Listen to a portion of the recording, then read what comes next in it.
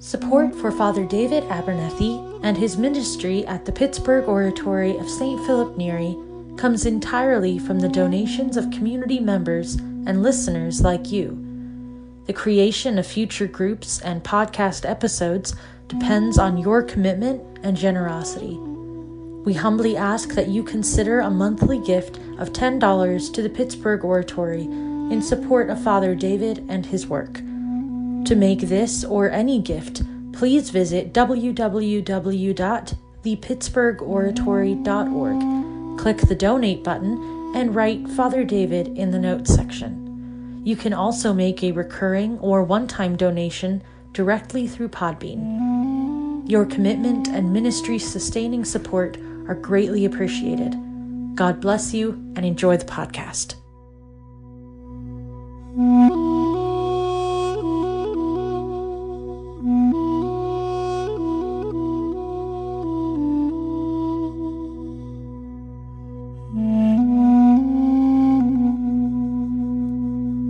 Our help is in the name of the Lord, who made heaven and earth.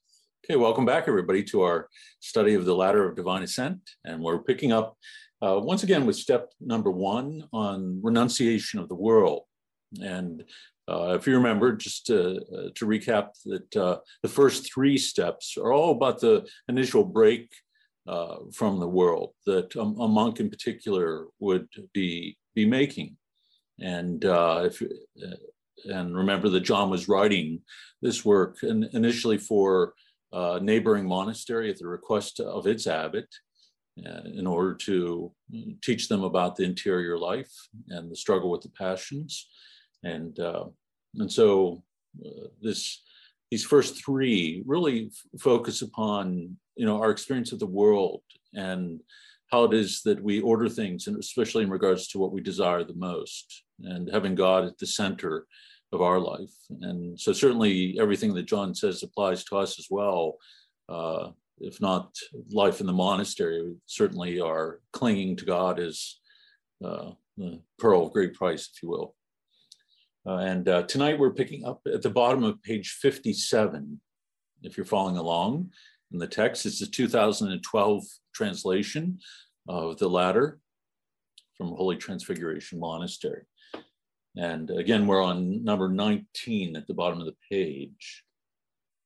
He writes, "Let no one, by appealing to the weight and multitude of his sins, say that he's unworthy of the monastic vow, and for love of pleasure disparage himself, excusing himself with excuses in his sins. Where there is much corruption, considerable treatment is needed to draw out all the impurity. The healthy do not go to the hospital."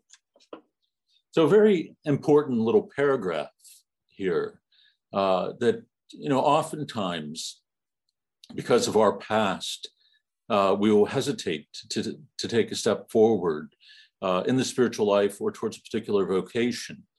And because of the weight and the burden of our past sins, there will be a hesitancy to step forward. But I think what John puts his finger on here is that this can become an excuse for us in the sense of entering into the ascetical life and seeking the healing that it brings, that it can impede our actually being healed by the grace of God, because it prevents us from stepping in to the ascetical life at all. And he uses the word excuse here.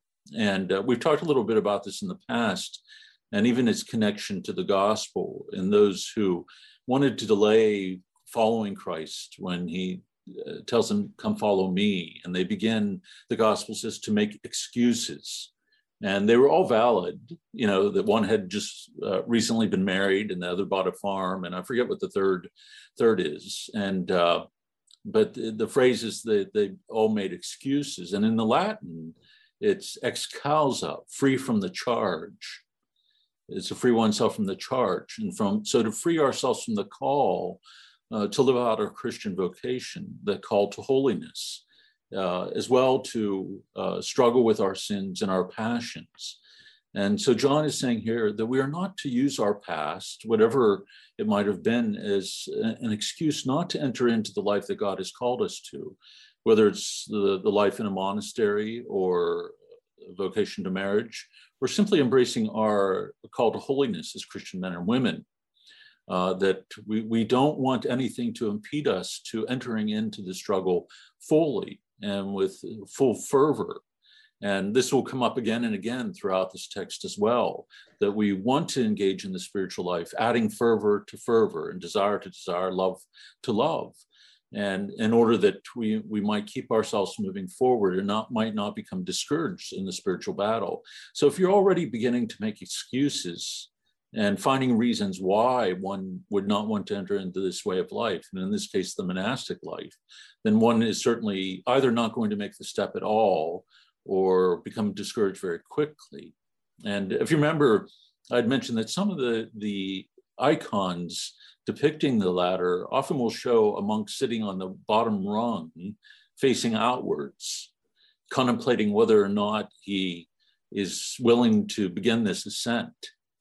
And so John, seeks in these early steps to address this, that there are things that can make us enter into the struggle half-heartedly and fearful, timidly. Whereas, as we'll see in the coming paragraphs, he wants us to be the resolute fighter, the plucky fighter. So understanding who it is that we're fighting against, not only our own passions and our weakness, but also the evil one who seeks to trip us up in the spiritual battle. So similarly here, to let go of any excuse that might give us pause to engage in the ascetical life, and or that we would use as a means of avoiding the hardship of it. John has not hidden the fact that this is a very difficult path that we tread as Christian men and women, that the struggles with the passions is no light thing, in order to develop a kind of constancy in the life of prayer, that there is a great discipline to it. And so he wants us to have great clarity here. So 58. If an earthly king, sort of carrying along on this theme, if an earthly king were to call us and to request us to serve in his presence, we should not delay for other orders. We should not make excuses, but we should leave everything and eagerly go to him.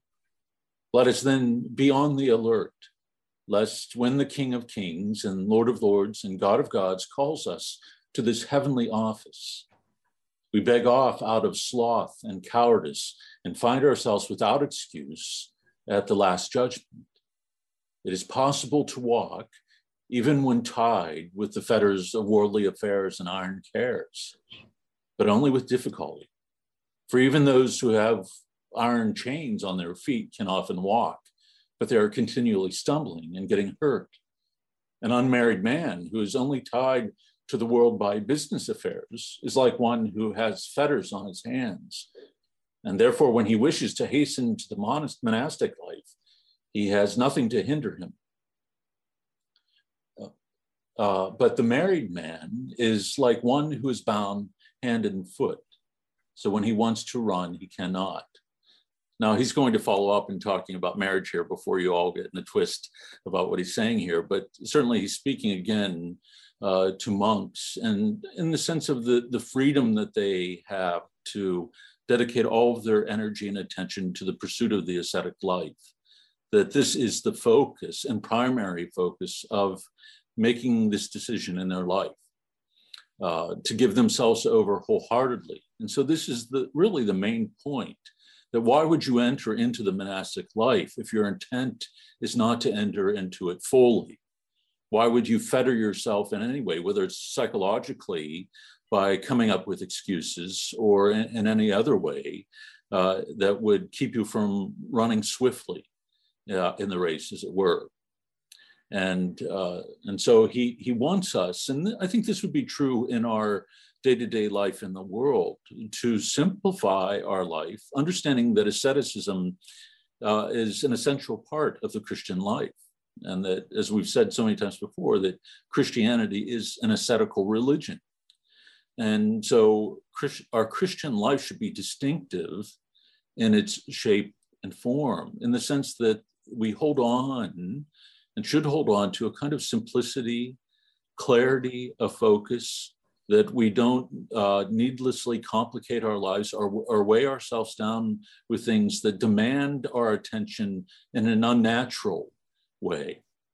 That, certainly the married life and having children are going to come with certain responsibilities, and that for an individual is a path to sanctity. But I think we all know, living in the world, whether married and with children or not, or single, that we can make our lives so complicated, and we can live at such a frenetic pace that we put ourselves in shackles in exactly the way that John describes here, that makes it hard for us to run swiftly or to be attentive to the spiritual life as the thing that gives shape and forms our identity as a whole. And I think this is a particularly difficult challenge in our day and age. And certainly talking to a lot of people over time, one of the constant refrains is that I don't have time for prayer, or because of this in my schedule or these demands, I had to let go of my time for prayer, or I haven't been praying.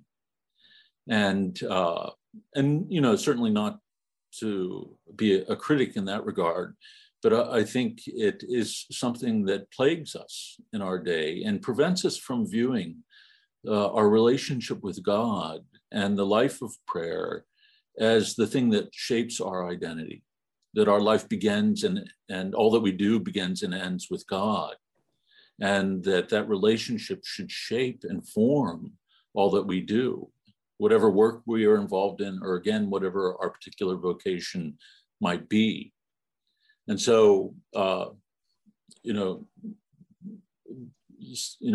surpassing what John says here, in the sense that we would apply to our life in the world, I think what he's saying is essential for us as well. And, as always, he uses these very clear examples that if called by a king or, a military leader, if you will, at some point, we would, without haste, respond to that call to be able to do whatever we need to do in obedience, that we would never delay the call of someone who has that authority over us. And yet with God, that we are often willing to, push him off to the margins of our life. We'll tend to the things of the kingdom and the things of God when the rest of our schedule is clear. And, I've often said before that I think we have to be careful about not placing our prayer life and spiritual life on par with everything else in our day-to-day schedule, as if it is of equal weight and importance.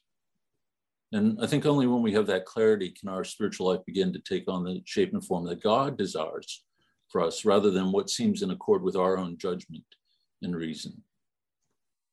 Robin Greco. Yeah, real quick. I like how he puts that example as, if an earthly king were to call us. Right. And that helps me because Christ is my king. Right. And sometimes I think for myself, I forget to look at him that way. Mm-hmm. He is my king. So what he wills needs to come first, just like an earthly king. You would do what he wants you to do first before anything else. So for me, that really, really helps me, really helps. So I just thought I'd comment on that. Yeah, I think absolutely. I think it frames, and John frames, especially in these first three steps, what our life is to look like and where the ascetic life begins to flourish. And it's only when we have this kind of clarity about our own identity and dignity, but a clarity about the nature of the spiritual struggle itself, can we order things in such a way that we understand that we are responding to the most important call in our life. And so there should be, every day a kind of urgency, a kind of urgent longing within the heart that arises to attend to the will of God. I think the Psalms mention, about servants having their eyes upon the hand of their mistress or their master, to always be attentive to when one is being beckoned.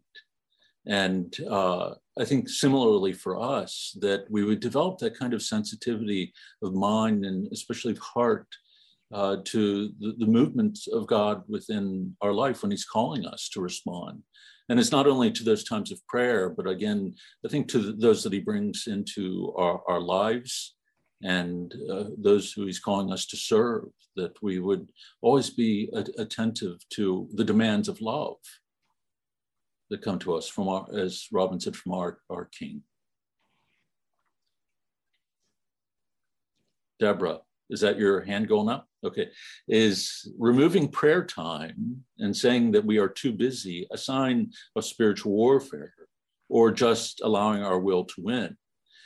I think it can be both, that it can be evidence, and I think this is where confession and spiritual direction can be helpful. It can be evidence of neglect and laziness on our part, or it can be spiritual battle where we are tempted to value and weigh things as having greater import for us than the life of prayer. To think that prayer is an obstacle to our fulfilling the demands of our day-to-day life. And it's interesting living in a university setting. And, some of the universities are very demanding in terms of workload. Carnegie Mellon in particular, the students rarely have an opportunity to breathe. And, there is this sense that the work level, so things get out of balance. And I think this is what universities often don't see, that there's more to the formation of the human person than simply the intellect. And when when there's sort of a glory in driving students to their limits on that level, I think they lose sight of that fact, and the students lose sight of it.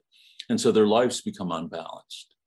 And so the temptation there, again, responding to Deborah, is that, to form our identity so much upon how well we do academically, for example, as a student, that it becomes a source of fear and anxiety for us. And so strong that it then pushes everything out, no matter what value it has for us. And it's interesting, I think most people are driven by fear, that's the powerful motivator for them, that I have to get this work done to get this grade and to excel in this course in order that eventually I might not only pass the semester, but I might get the job that I would want in the future. That everything begins to be shaped by this kind of reality. And this often begins very early on in a person's life, sometimes from the grade school on even. And what I've seen take place in the life of students, and even in my own life as a student early on, was this sense that if I used that time for prayer, it would pull away from my work or my focus on my work. And I think the opposite is true. I think when we are entering into that relationship with God and that our life is ordered toward him, then anxiety flees the heart. And we gain a kind of clarity of vision about what is of importance and what has value, what is good enough in terms of the work, but also absent that anxiety, I think we're able to enter into the work with a kind of clarity and peace where we make our way through it more quickly, not because we are rushing, but because we are free from carrying the load of our own fears and our own anxieties. And so you hear of students staying up all night repeatedly, for a week on end, and sleeping maybe an hour here and there when they pass out, basically. But most of the time that's unneeded.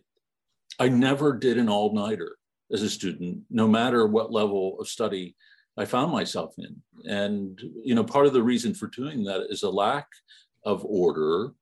There can be a disorder on multiple levels for students, but I think spiritually, what I was talking about there about being driven by fear, it does steal a lot from us. And, I knew a PhD student now who's teaching in London at the University of London. And he was the most joyful character of all and came to daily mass and, was engaged in Eucharistic adoration and had a social life. But his life was ordered in such a way that there was this joyfulness about him. He didn't work any less hard than anybody else, but was, had a kind of freedom about it. And in fact, I think when somebody's identity is clearly rooted in God, and when one sees that work is given to oneself by God, then one even takes it up with a greater zeal. The procrastination that often takes place in our work or in studies is often rooted in fear, because those who are driven by fear and anxiety tend to put things off. It's one of their defense mechanisms. But the trouble is they put it off to the last moment, and then they find their anxiety and fear tripled because they're trying to cram everything in to get all that they need done. Whereas the person who's really free, is able to engage in their work at this steady pace and to order their life again in a right way.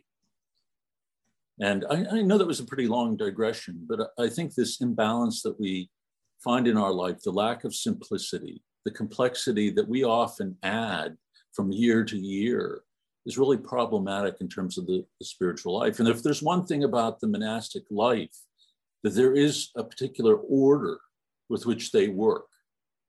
They work hard, but they're not necessarily efficient from the worldly perspective or as productive as the world would want to be. And in past groups, I've told this little story about a trip to a Trappist monastery. And one of the monks sort of joking about the fact that the other monks had been laughing at him because he was painting a ceiling. And he had gotten down to the last little 4x4 square in the ceiling, and the bell rang for prayer. And so he had to drop, his brushes, clean up, and get to prayer. But it was the room that they filed through to the refectory for their meal. And so they see this incomplete ceiling and laughing at him. And so, but it's rightly ordered. It's not that he was not working hard, but he understood that really life is about communion and union with God and with others. And the moment that we allow something like work to push all of that out to the background, profound distortions come in. And it's really hard in the West in particular. I remember hearing this story about Mother Teresa, her saying that sometimes in her country, that oftentimes at lunch, people would go out and they would sit under a tree and there would be all smiles and we'd be talking and would be out there for a couple hours. And in the West, they would get fired and it would be seen as a kind of laziness. But in her culture, she said, this is the way that they would engage each other. This was a kind of intimacy, and often what was a very hard and difficult life that carried with it a lot of poverty, yet there was this enormous joy that people often had in and through their connection with others. And we work like dogs, but are probably less happy and have less communication with one another than what she was describing there. Okay, Kathy Murphy. You have to, okay, there you go.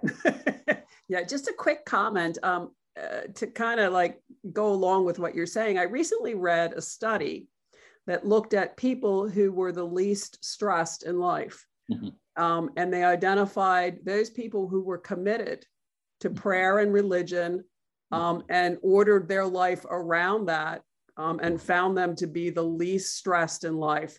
Sadly, they also found the same to be true for people who are committed atheists. Mm-hmm. But it really kind of speaks for me to the fact that in between struggle of not committing and not ordering your life that way causes more stress for you than making that decision to commit and order your life around God.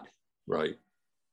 Yeah, it's sort of interesting. I think work becomes the modern man's asceticism, and it becomes this defense mechanism that gives us a sense that there's purpose and meaning to our life. And the more distant we become from God, then I think the more tendency that we have to place other things in that void that exists there. And even asceticism can become this kind of defense mechanism too. And we've talked about this before, how careful we have to be not to reduce our life simply to these external practices, because they could be embraced and practiced in fear and anxiety too, rather than having it as their origin love and the desire for love, and their end being love as well. That if they're simply a defense mechanism, that we're filled with panic and anxiety because of our particular passions and our sins, and what that does to our identity, that we can gravitate towards asceticism simply to gain control, a sense of control over ourselves. But it's not necessarily going to lead to joy. And this is why what's so interesting about John, that we've already have seen in him the use of the language of desire, but also stressing that the asceticism has to lead to joy in an individual's life. And if it doesn't over the course of their life, an individual is to be pitied.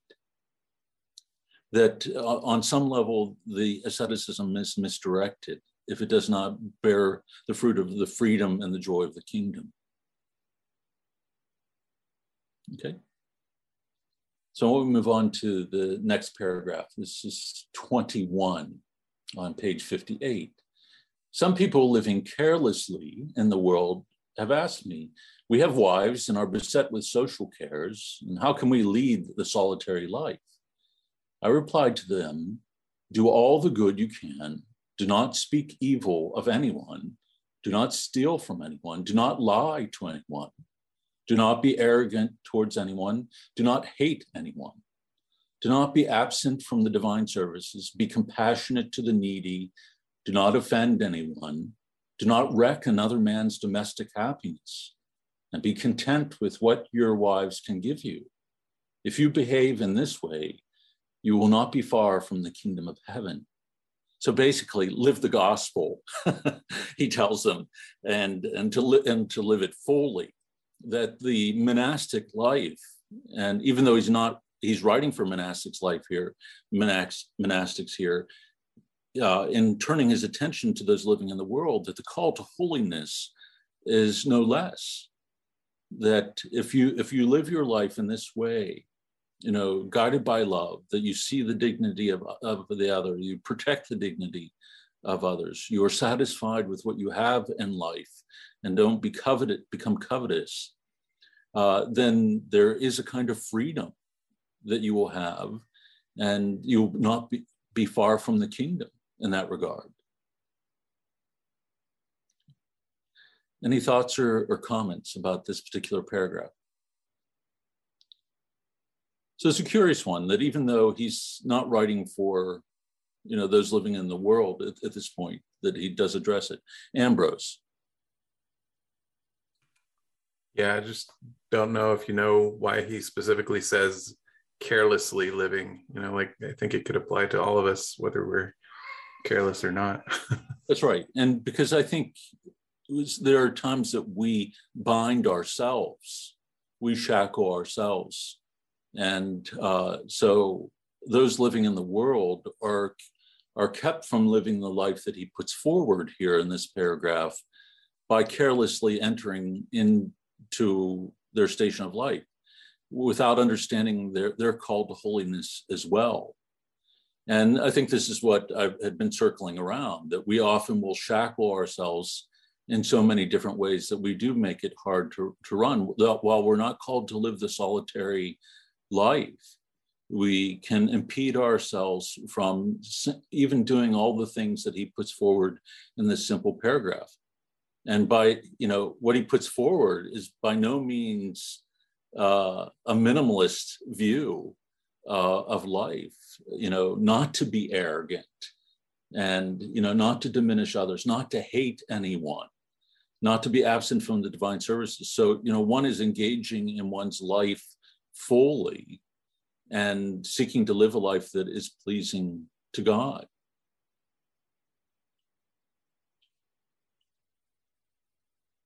So just a little reminder, we have set up a new process here, and we're still in the beginning stages of it, just to help with the flow of things a little bit. If you can type out your question when you put your hand up and then hit enter, so it sends it to me. We found that it really does focus the questions pretty clearly. And again, if you have a follow-up or I'm not catching what you're saying, we'll open it up. I don't want to be rigid about things here, but it does help. Carol, my paper. In living the gospel, how do you not offend people? I don't know if, okay, I see what you're saying, because he says, are you talking about this previous paragraph? That's right, do not offend anyone.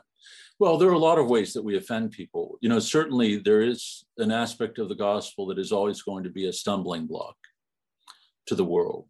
And the teachings of the gospel are going to be offensive. And that's inevitable, and Christ tells us as much. You will be hated all because of my name and for my sake.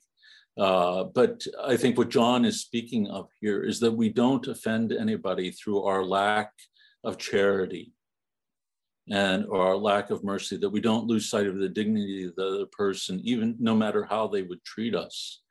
And, Christians are not slackers when it comes to offending people in our day and age. I mean, if you're online, even for a little bit, and look at the kinds of conversations that exist, there's almost a delight in doing so. And so there should be a kind of gentleness and tenderness with which we engage others that is really reflective of Christ. That, when people encounter us, there should be, an experience of love and care, and this capacity to listen to the other, not to lose sight of the other person in order to make a certain point. And so we would not want to offend in that regard. And I think even with people that we know, we can have a tendency of doing that. We can be agenda driven, even if that agenda is a good one. And we end up losing sight of the person that we're engaging in order to forward that. And, we've talked a little bit about that in the past, about being project driven or program driven within the life of the church. And sometimes we aren't thinking deeply enough in terms of, what it is that we are called to bear witness to within the world, and how it is that we bear witness to it as well. And if our message gets lost because we are imitating the world so much, and Christ gets lost, then we become offensive ourselves. We're simply adding to the noise of the world. We can become a source of irritation simply because we are talking nonstop about religion and even about Christianity, but we are talking at people or talking down to them or past them, and not really seeking to engage them where they are. And, I think, so often you hear from some of these modern elders that, if the gospel were lost in its entirety, that people should be able to grasp Christianity by what they encounter in and through you and how you engage them. And, this speaks of something profound in terms of our interiorization of the gospel itself, how deeply it is to shape us, so that we aren't simply talking about something or talking about Jesus, but in our very bearing and the way that we engage the other person, that we bear witness to him in the most personal fashion. And I think this is often lost. And certainly it has been lost in the modern world. I mean, the church seems predatory to many people in our day and age, or focused upon money, or whatever it might be. It hardly seems, I think, to many in the world as though it's, proclaiming love. When the view of the first Christians was see how they love one another, I think that image of Christianity has been largely lost. We often seem like hucksters, in the world, that we're selling something rather than that we're living it, that we've become new beings and that we're bearing witness to that reality.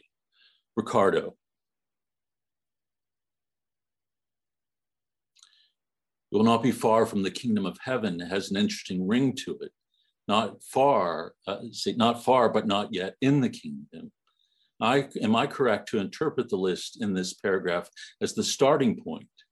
Is there another step that Climacus is not mentioning here, along the lines of the invitation, yes, to Jesus, the young rich man, if you want to be perfect? Absolutely. And I was thinking about that as well. And I think John is drawing specifically from that passage within the gospel, the rich young man who lives this life that is virtuous, and the Lord looks upon him with love, and he's told he's not far from the kingdom, which is high praise in the sense of the goodness of the man. But what takes us from goodness and even high virtue or natural virtue that's been perfected, it is this abandonment to Christ. Come follow me. And, whether we live in the world and are married or living in a monastery, it is something far more interior. There's abandonment of self-will, of ego, where we give our hearts truly over to Christ and allow him to guide and direct us where he would take us. And that is something that we often hold back in the sense of our own will, that to be conformed to Christ is to long like him, to do the will of the Father, that obedience and love are very much tied together. And in some reading that I've been doing here recently, and was it with Newman's, our last Newman group?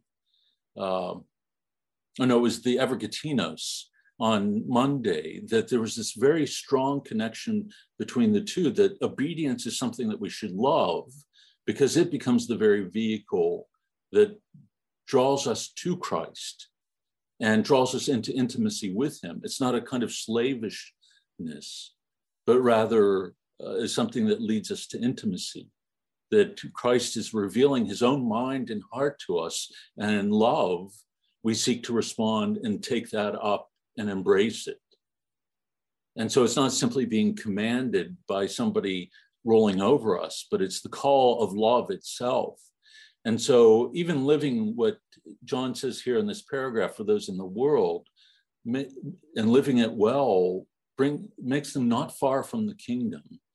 But there is, I think, this additional step where, in all honesty, he would see the monastics as having taken that in the sense of letting go of their own will and entering into the monastery, that they would forsake everything within the world to give themselves over to Christ fully.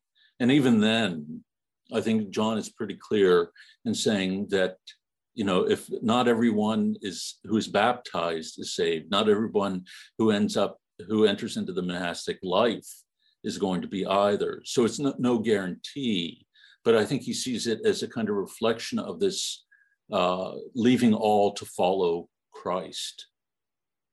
And so it mirrors what we hear in the gospel perfectly.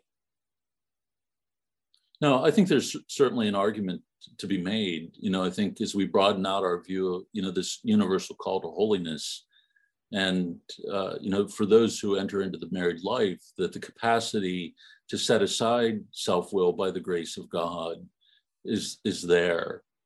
And I think from John's perspective, there are so many things that can enter into that can shackle us, that we, just by the nature of where we live and work and the world in which we live, that there are many things that can pull our attention away, even from our fundamental vocation. And we see this happen in marriage, that often the focus is lost. Whereas I think for John, those who enter into the life of solitude or a monastery, that focus is kept clear, because they've cut out of their life so many of the different things that typically would shackle us. They've given up all worldly goods, and they've left the world, and so anything that would distract them. Okay, you're welcome. Okay, 22. Let us charge into the good fight with joy and love, without being afraid of our enemies. Though unseen themselves, they can look at the face of our soul, and if they see it altered by fear, they take up arms against us all the more fiercely. For the cunning creatures have observed that we are scared. So let us take up arms against them courageously. No one will fight with a resolute fighter. I love this paragraph. And it's one, when first reading John, it was one that jumped off the page at me. And, because, if there was a patron saint of anxiety, I think I'd be your man if I was ever canonized. He's the patron saint of anxiety, because growing up, I think my experience of the world around me even was such that there was an uneasiness. And so when you hear somebody like John telling you that living this life fully is a call to live without anxiety. In fact, we are commanded within the scriptures, have no anxiety about anything at all, which again, when I first heard that, I was like, oh my goodness, no anxiety at all. When your identity and your experience of yourself in the world is often shaped by anxiety, it's hard even to imagine.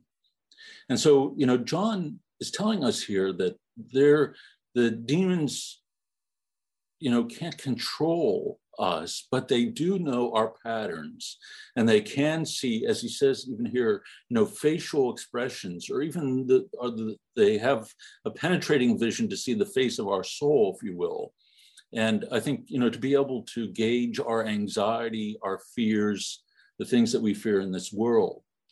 And so he's very clear with us that we have to enter into the battle in the way that Paul tells us, fight the good fight of faith, and enter into it, into that battle fearlessly, knowing who it is that fights with you on that battlefield. And in fact, John will come to a point within the writings. I don't know if he has one little step on called unmanly fears. And he talks about being on the battlefield, and if the enemy is standing over you, and it seems as though he's ready to strike the fatal blow, that you are to continue to fight fiercely. And part of the reason one does is because one knows who it is that is fighting with you on the battlefield. So you keep fighting in faith, conscious of the fact that Christ is fighting with you and in you, that you carry within you the gift of the Holy Spirit, that the angels, your guardian angel, is with you as well. And so even though we seem as though we're going to lose a particular spiritual battle, we are to fight on. And the image, the other translation from Paulus Press says plucky fighter. And so, both have their own particular connotation, but I always like the plucky fighter, because you get the sense of someone who's not willing to be bullied, that is going to go out against anyone who challenges him or tries to bully him, and is going to fight fiercely. He's not going to be intimidated. And so even if he might be wounded in that battle, he's not going to shrink. He's not going to be any shrinking violet. And so John is saying the same thing, that the demons will stand back if they see one who is ready in mind and heart, understanding who they are and what God has given them, to enter into that battle. Being timid on some level reveals a kind of weakness of faith on our part that we have to strive to overcome. It's not being timid, and part of it is, I think, part of our timidity is that we are relying too much upon ourselves, or we only see ourselves. Our fearlessness comes from our resting upon God. And when one is resting upon him, one comes to know his strength and grace. And so our intimacy with Christ and the life of virtue itself makes his strength our strength, his virtue our virtue.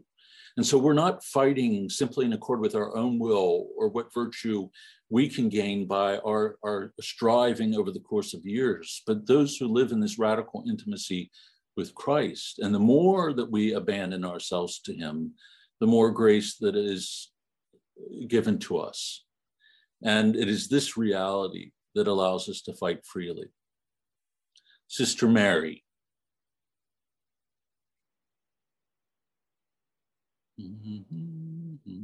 I heard that the demons can't read your mind. Is that true? Yes, that's what I've heard as well. And in my readings of the fathers, in the sense, both in the sense of control us and also reading the mind, no.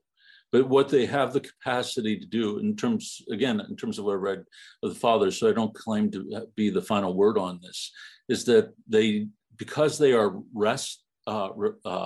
unresting, and ever observant, that they do pick up on our patterns. They can see very quickly where our choices are coming from, our decisions are coming from, whether or not we are vigilant, what the nature of our discipline is in the spiritual life, where our weaknesses are to be found, what we expose ourselves to. And so in a sense, they can read our minds simply by the fact that they're ever so observant, but not in the sense of knowing what we are thinking.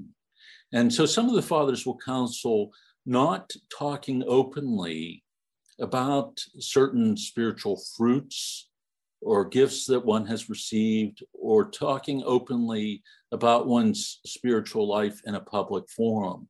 To do that within the context of engaging your spiritual elder, that when we expose ourselves, make ourselves vulnerable, we then become more open than to their attacks, that we don't want to aid them, in other words, in that regard, and revealing to them what is going on in our hearts. And we are open books in our day. I mean, people are exposing the deeper truths of their hearts online. And, and they are exposing themselves and opening their minds and their hearts, not simply to the Holy Spirit in the sense of doing so in a discerning way, but to any spirit that seems to move them. Because I think when our spiritual life is driven often by the affective level of our life as human beings, the emotional level, or by private judgment, that there is this tendency to allow ourselves to be moved on that level too, moved by the spirit of the day or the spirit of a certain set of circumstances, and we can misinterpret that as the movement of the Spirit of God. And this is why it's kind of dangerous, I think. We've talked a little bit in the past about this centering prayer movement, and this was one of the concerns that surrounded it, that it was opening people to the experience of contemplative prayer, but disconnected from the fuller spiritual tradition that understands the importance of the ascetic life and the struggle with the passions. And so when a person is opening themselves up in this regard, but still driven by their own passions, they can be, in an undiscerning way, opening themselves up to the influence of the evil spirit. And it's for this reason as well that the fathers would say that theology done outside of the experiential knowledge of God and outside of the ascetical life, of the lived life of faith, is demonic. theology. So simply to treat theology as an academic discipline outside of this experiential knowledge of God that comes through the life of prayer and the ascetical life is foolhardy and dangerous. And so I think this is what, John would want us to know, that, getting back to Sister's thought here, is this, that can they read our mind? Well, maybe not read our minds, but I think, again, if we are living in such a way where we are not guarding our hearts from the influences around us, then they can easily begin to manipulate us. There are a couple comments here. I wonder if Father Rippinger has talked about whether or not demons can read our mind. I don't know. I haven't read a number of his works. I keep hearing about this centering prayer stuff, but have no idea what it is. Centering prayer, I'd say probably back in the 80s, it was most at its peak. And, there were some really very good writers. I don't want to demonize it. Father Keating was one in particular who wrote some really wonderful books, and I've read them myself. And I think it's only over the course of time that I began to understand the critique, that what he was trying to do was to introduce people to prayer and to foster within them a love of prayer. So I understand really what he's doing, but I think there is this tendency to popularize things in our day and age. And we see it in multiple fields, like pop psychology. Everybody sort of mocks that too. After reading, some article, everybody becomes the psychologist, and there can be a kind of danger there because we sort of frame people in a particular way. They are this kind of personality, of course, and so to engage in a kind of pop spirituality, of introducing people to a certain level of experience without giving due care to their hearts or the healing that is necessary, or as if contemplation in and of itself can be created, is I think, to fall more into a kind of Eastern religion mindset where we are seeking to alter our emotional state through various practices. And so something like centering prayer would use things like the Jesus prayer or the name of Jesus or the word love to do exactly that, to create a kind of inner stillness and peace. But is it really the kind of peace that the fathers are talking about in its fullest expression, which is the peace of Christ, the peace of the kingdom that comes through intimacy with him and living the life of virtue? Ren Witter, you have your hand up. I love your thought about the problem being our over-reliance on ourselves. If we are weak, we are weak. That is not the problem, because God's grace can work through that. Fear and essentially the lack of trust in God that it exposes is the real problem that leaves us vulnerable to the demons. Yes, absolutely. And, I've been reading, there's Archbishop Martinez. I don't know if any of you have come into contact with him. He's written a book called Worshipping. Carol, do you remember the name of the title of that book? Worshipping a Hidden God. Worshipping a Hidden God.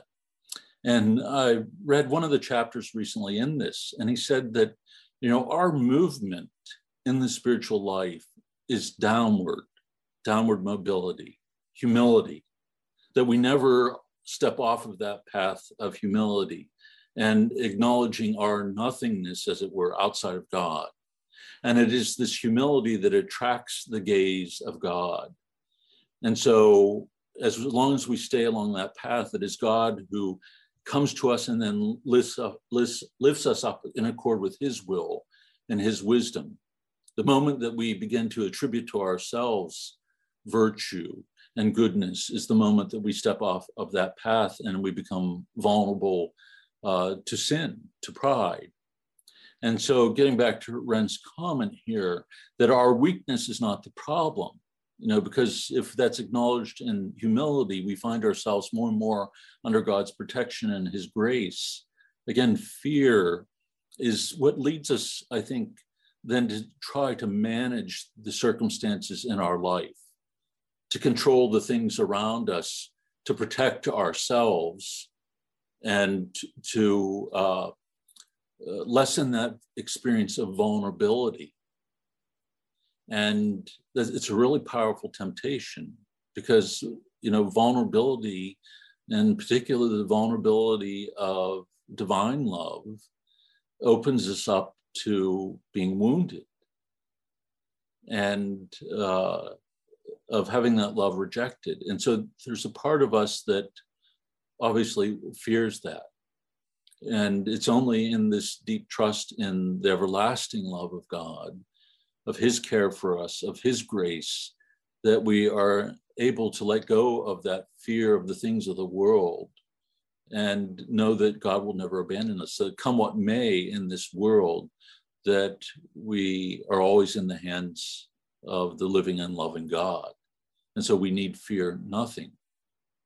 No, if he's the Lord of history as well as the Lord of love, then, and if he's the governor of our lives, what is it that we have to fear?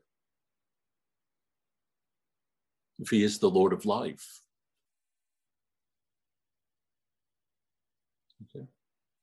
So we just finished 22, is that correct? All right. 23. The Lord designedly makes easy the battles of beginners so that they should not immediately return to the world at the outset. And so rejoice in the Lord always, all ye his servants, detecting that this first sign of the Master's love for us, and a sign that he himself has called us. But when God sees courageous souls, he has often been known to act in this way. He lets them have conflicts from the very beginning in order to crown them the sooner. But the Lord hides the difficulty of this contest from those in the world. For if they were to know, no one would renounce the world. Isn't that the truth? You've duped me, O Lord. I've probably said that 1,000,000 times since the moment of my ordination. You duped me, O Lord, and I allowed myself to be duped. But it's an interesting little idea here that, by design, in that struggle with passions as we enter into the spiritual life, we could easily fall into despondency, despair. When we see and begin to see our weakness or the grip that the passions have upon us, we need the strength and the grace of God and the encouragement of others in order to live the life. And that God will often protect us more than we realize in order to help keep us from becoming discouraged. That if we are really having to do battle and engage in this fierce battle with the evil one, that we might run back to the world or give up, throw our hands up. But when he sees a courageous soul, this plucky fighter, one who desires him, who trusts in him, then he will allow him, not as punishment, but as a way of perfecting the virtue within him, allow him to experience conflicts in one way or another that test that virtue. And this is important because I think sometimes the question will often arise, why has God abandoned me? Or why does God allow this to happen to me? If God loves me, and he wouldn't allow these things to happen to me. And we can feel that God is absent from us in our trials. And so, I think John is trying to frame things for us in a certain way that, many of the trials that we experience in this life are meant to draw us on to greater intimacy with him, to perfect that virtue in order that we might give ourselves over to him more fully. And it's not easy, certainly to know conflict or to know trials or tribulation. But within this world, this is what we are going to experience. Rachel.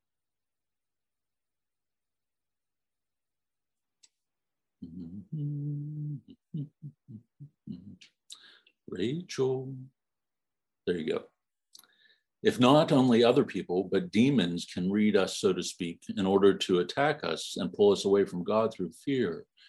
Can it be that when one by grace, little by little, comes closer to God, in turn, that person, because of their close proximity to Christ, can ward off attacks? Where a person is able to discern more easily because they have kept the water still. I think of saints like St. Maximus, where many were against him and he kept pressing on, able to discern and not abandon Christ.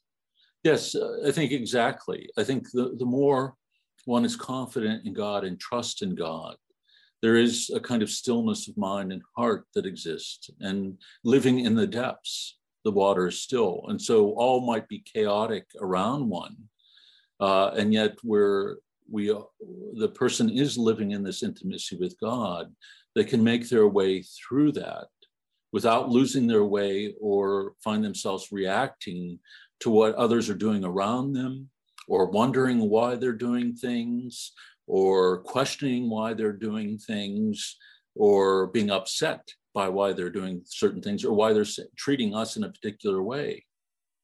I think the further one progresses along the spiritual life, the freer one becomes from being driven by that. If our desire is for Christ, to do his will, to know him, then we are going to guard the heart in regards to the curiosity about those things, or complaining about those things, or trying to manage them in one way or another, to be understood, or to be accepted, or to have what we do be praised or acknowledged for its value. I think when we are able simply to attend to doing the will of God and being faithful, then one is liberated from those kinds of attacks that the demons would typically wage against us, to foment discontent and strife between individuals. Think about how misunderstandings arise, and resentments, and then outright hatred. Most often it's because we have not guarded our hearts to that extent, and that we interpret things in a certain way, or we are responding in this reactive way to protect something that we see as essential to our identity. And I don't want to make this sound easy. I think it is a very challenging thing to live with this level of trust in God and abandonment to him, to be so confident in his love that we can make our way through those things. And it still doesn't mean they wouldn't disturb us. I think, we aren't, again, Stoics, and so we can experience the harshness of another or a set of circumstances and feel the pain of that, but still not react to it in a way where we might be led into sin.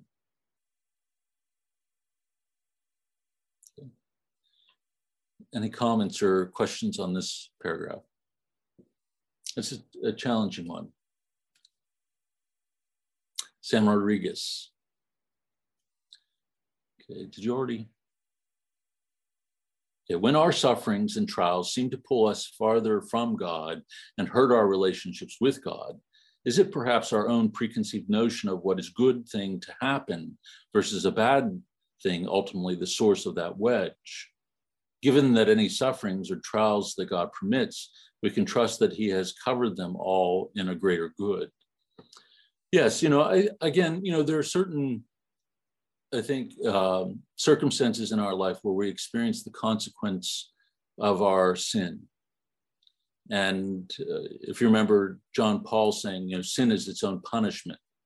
And so sometimes we can experience trials and tribulations because of our turning away from God. And at times he will allow us to experience that reality in its fullness. Again, not to punish us, but in order that we might turn away from it and turn back to the path that would be healing. But yes, I agree with what you're saying here, that we often have preconceived notions about what is good and what is a bad thing that manifests itself in our life. And so say if we've worked really hard and we have a good idea and we are pursuing it and we're invested in it, and it comes to naught, or that there's some impediment put in the way that keeps it from coming to fruition, we might think in some way that somebody became an obstacle to that, or some good was derailed. And so something in my life became messed up because of it. And we might find ourselves mourning over it. When in reality, it might be God in his grace protecting us from something far greater, or seeking to produce something within us that is far greater. That if we were to go down a certain path, we might be filled with pride, or it might pull us away from our fundamental vocation because we get wrapped up within it. And so we have to be very careful in our discernment of those realities of our life. And this is, again, I think why having a spiritual elder or spiritual director is so important, because often Christ will draw us very deeply into the Paschal mystery, into the mystery of the cross itself. And again, if you've ever read some of the writings of the Passionist, of Paul of the Cross in particular, there's a real clarity there that, being part of the body of Christ and living in this intimacy with him is to be drawn intimately into the passion itself. And it touches so many parts of our life that it is a redemptive reality for ourselves, but also for the world, to pour ourselves out, to give ourselves to God and others in love. And that there is a self-sacrificing nature to that. And at times we are not going to be able to see clearly things that are happening in our life. That there can be an illness that we experience that disrupts our life for a period of time. Or maybe we've pursued something, building something over the time that we felt was good, but it falls apart right before our eyes. Or we thought we saw the reality of certain circumstances and judged certain circumstances correctly. And maybe we did. This is the difficult thing, and shows the limitations of our own vision, that maybe we did see the truth about certain circumstances, but the reality is we don't see the full truth. We don't have the expansive vision of God himself. And so no matter how fully we think we see something, our judgment can be diminished for one reason or another. We don't see all ends. And so having somebody help us navigate that, and to navigate especially through the deepening of our prayer, of searching our own motives, what's going on within our own hearts in the face of those things, becomes essential. And this again, I think the influence of the demons has come up a couple of times during the group tonight. I think this is often where they, if to use a vernacular phrase, can play us, that with this prideful judgment of certain scenarios, we think we see the truth of it, or the truth of another person, what they're doing and why they're saying it or doing it. And we will move to a very quick judgment about it. And we end up in our reaction to it, giving way to resentment, anger, or overt hostility. When really the first thing that we should do is turn to God, to allow his stillness to emerge within us, and to allow him to speak a word within our heart that we need to hear. And I've mentioned, Cardinal Sarah and his relying upon the Carthusian spirituality and the importance of silence in the spiritual life, of allowing God to speak a word that is equal to himself, to allow God to speak to our heart in the very depths, that we would be listening to what God is saying to us in those scenarios, not what our emotions or not even what our reason is telling us, but rather what God is telling us in and through these things. And so as Sam questions here, are there preconceived notions that we can have? Yes. And they can lead us astray. And that brings us back, I think, to everything that we're reading here is, trying to overcome the passions, to order our desires toward God, to foster a kind of stillness of mind and heart, to pray constantly, to live in this constant communion with God, in order that we might be listening to him, allowing him to guide us. And that essentially is this path of humility.